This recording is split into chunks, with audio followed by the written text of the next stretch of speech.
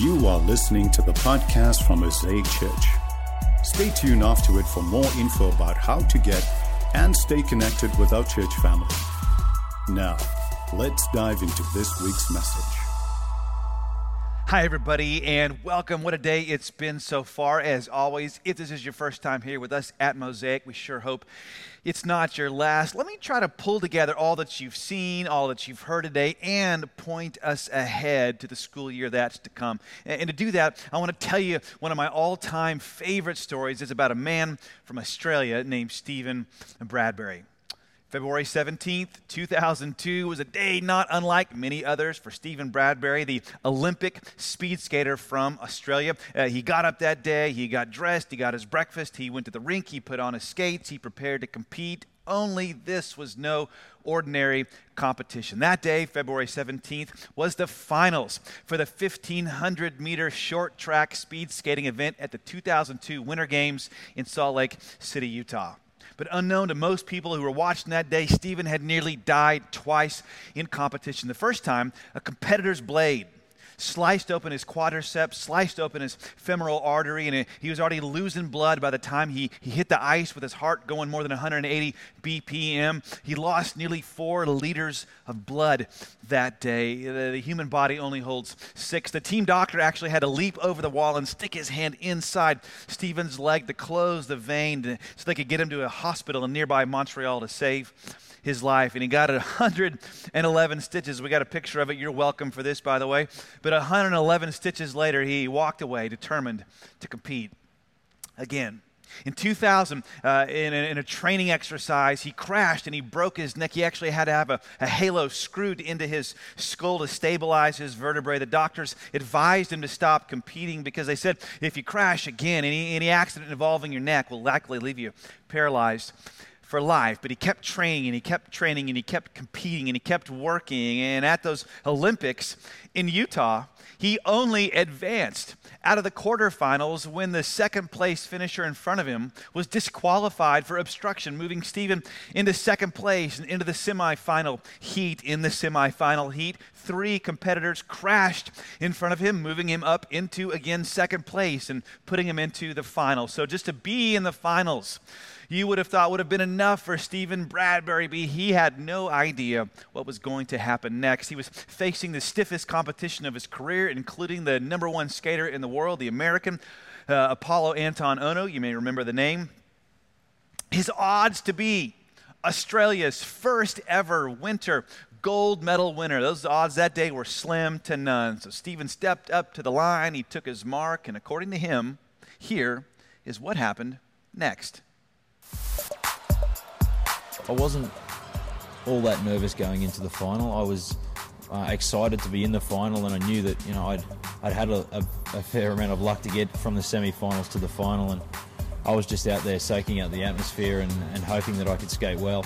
The goals I had for myself for Salt Lake were quite simply just to skate what I thought was my best and satisfy myself. On paper, I was probably, at best, maybe the 8th best skater in the field. Some of the things that have happened to me throughout my skating career have been, I guess a roller coaster ride is a good way to describe it. And I only went to Salt Lake because I didn't feel I'd skated my best at the previous 3 Olympics before that. Basically just took up the tactic, well, my best chance here is it's only a very minimal chance, but I'm just going to stay out of the way, and that way if anything does happen, then I'll be there to capitalise. I ended up dropping off the back of the other 4 guys with about 2 laps to go, and ended up being 15 or 20 metres down when the chaos happened and everybody fell down.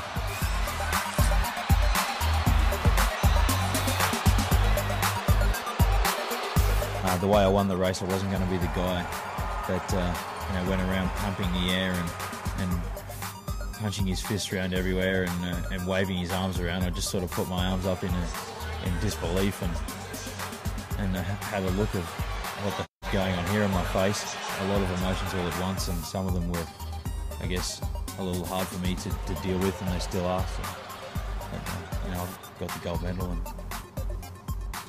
just look at it like that, I guess. Winner of the gold medal representing Australia, Stephen Bradbury. The medal ceremony was something that I will always remember for a number of different reasons, but the main one being that I was having trouble dealing with it the way that I won the race. And sure, I won the gold medal, but I wasn't the strongest skater out there. And I would have liked to have been the guy who won the race because I was the strongest, and I didn't feel 100% right about it all. And the medal ceremony just expelled all those feelings as soon as the flag went up and the anthem started playing. It was like there was nobody else in the stadium, and it was just a couple of minutes for me, so it was pretty good. Yeah, don't you love that? I mean, it's true, isn't it? As the Hebrew prophet said, that the race doesn't always go to the swift, and the battle doesn't always go to the strong. As you can imagine, as the first Winter Olympics gold medalist in his nation's history, Stephen Bradbury immediately became a national hero. Within a week, Australia put out a postage stamp with his image on it. Yeah, he was on a stamp. His very name has become a cultural icon in Australia. Coming from behind against all odds to win is called doing a Bradbury or pulling a Bradbury. And as one Australian announcer put it, people like to say that he got lucky. But if it hadn't have been for the last 10 years of preparation, he never would have been there. If it hadn't been for the last 10 years of work and commitment, he never would have had a chance. And I'll never forget what Vern Lundquist, the announcer that day, said of Bradbury's impossible win. He put it like this. He said, and this just goes to show that more than half a life is showing up. And it's true, isn't it? More than half of life is just showing up. See, because of this, the training, he could do that, show up and win the gold. Because of this, the stitches and the broken neck and the heartbreak, he could do that, stay on his feet when everyone else fell. Because of this, the fact that he didn't quit in the past, he could do that, he could show up and become his nation's hero. And part of the reason I love this story, and maybe you love it too, I sure hope you do, is that it reminds me of another story we've already looked at, we've already talked about in part today. You know the story, the one about the Jewish water boy and the Philistine Iron Man, about the one about the low-tech shepherd and the high-tech giant, the one about David and Goliath, the one where the race didn't go to the swift and the battle didn't go to the strong. And the same thing that I think is true about David the shepherd and Stephen the skater, I think is also true today about all of you students, all of you teachers, all of you educators, all you parents who have somehow suddenly all just been promoted to being the CTO of your home, whether you wanted to be that or not. See, this year in school, the race won't go to the swift. I don't think the battle's going to go to the strong. This year, the race, the battle, is going to go to the one who just shows up. See, because more than half of life is just showing up. And so to all you parents, you got kids entering kindergarten this year, and the kids don't even know how school is supposed to look or even what it's been in the past. They don't even know what they don't know. And you got to sign them on like every 45 minutes while you're trying to do work stuff or house stuff or life stuff. I want to tell you, it's okay. It's going to be okay, because once upon a time, remember, you didn't even know if you could give birth. You didn't even know if you could adopt that child or raise that child, but you've done that. And if you did all of that, then you could do this now.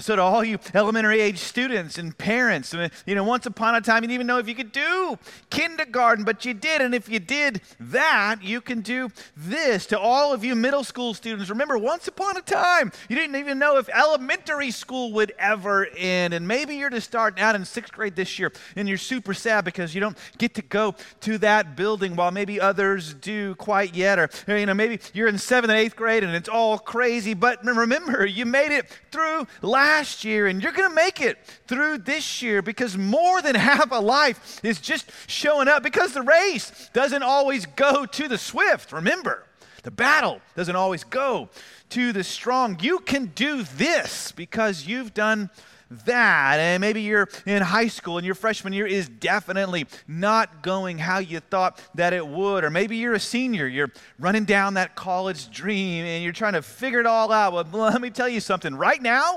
we are all trying to figure it out. No one knows what'll happen tomorrow. Each day has enough trouble of its own, and yet, I think you can be, seniors. I think we can be, we could be, we can be, we should be like that low-tech shepherd boy who understood that even though his dad overlooked him, even though his brothers looked down on him, even though the odds were stacked against him, he knew he was going to be okay because he knew something that all the other adults in the room that day, on the battlefield that day, had forgotten. David knew that God was with him. God had been with him in that little field back in Bethlehem when no one else was around. God was with him when his family wasn't. God was with him when he faced down the scary lion alone. God was with him when he faced down and took on that scary bear. And God was going to be with him in this scary battle with this scary giant too. See, if this, then that. And for all of you college students, nope, your freshman year, not going to look like that filter-soaked photograph that your parents had from back in the day at their alma mater. You and for all of you upperclassmen, maybe you're just trying to get on with life. At this point, I want to tell you the same thing. God is with you in this battle as well. And especially for all of you educators, teachers, administrators, assistant principals, coaches who have worked all summer to figure out what to do in what feels like an impossible situation. You've worked all summer to make tough choices. And I know you only really care about the students. I just want to say thank you. Thank you for all that work. And I'll say to you now what David said to Saul at that moment when on that day everyone else back down and back away. Here's what I say to you. David said to Saul, 1 Samuel 17:32, let no one lose heart. Let no one's heart fail on account of this challenge they're facing. Let no one's heart fall because of what they're facing right now. If you've done this, you can do that. If God was with you last year, he's going to be with you this year. You say, all right, Morgan, all right.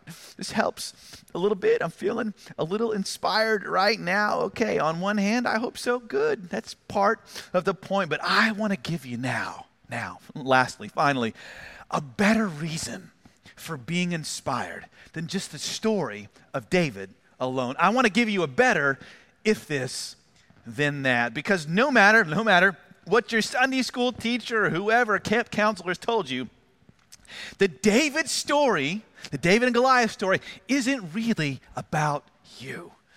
And if you think the point of the story is that if you have the faith of David, that your giant's automatically going to fall, you've missed the larger, better point, because let's not forget David's faith, right? David, his faith, it comes and it goes. He's amazing right here in this story, but he's terrible later, years later. At another point, David actually doesn't go out and fight. His heart falls and fails. His courage goes missing too. The point of this story is not ultimately to inspire you to be like David, to put yourself in David's shoes. That's part of it, but not really all of it. So you ask, what is this story ultimately about?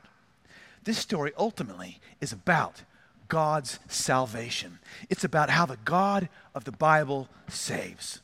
Let me ask you, where are you? Who are you in this story, the David and Goliath? Are you David? Are you Goliath? Are you Saul? Where am I? Where are you?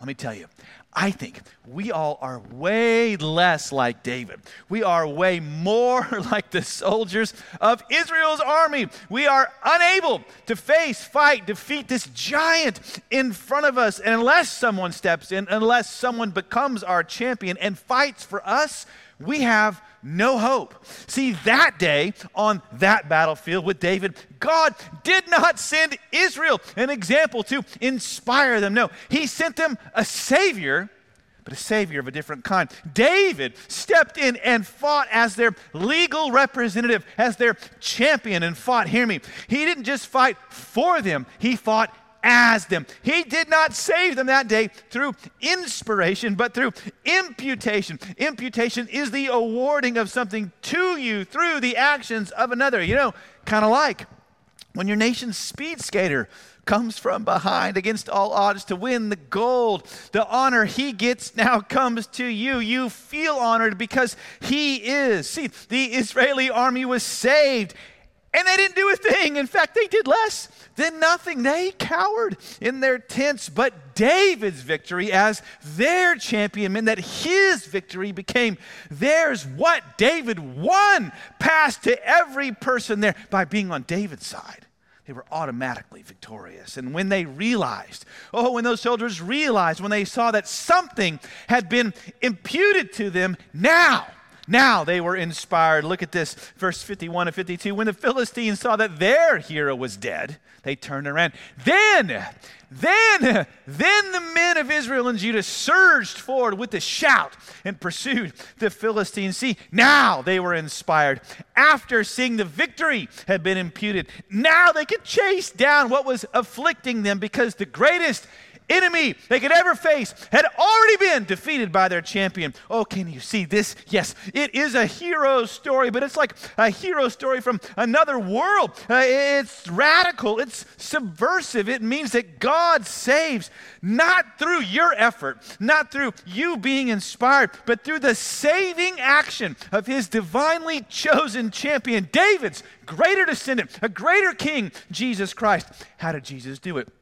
Like David, Jesus didn't try to put on someone else's clothes to fight. No, Jesus was actually stripped of his clothes on the cross. And unlike David, he didn't just risk his life. He lost his life. Jesus was killed in battle for us. He fell. He lived for us. And he died as us. Oh, but God raised him up from the dead to show you that the battle didn't go to the strong on the cross that day. It went to the weak. See, God saves through weakness. And to be saved, to become a Christian today means the same. It means you come humbly to God in weakness and you say, God, would you rescue me?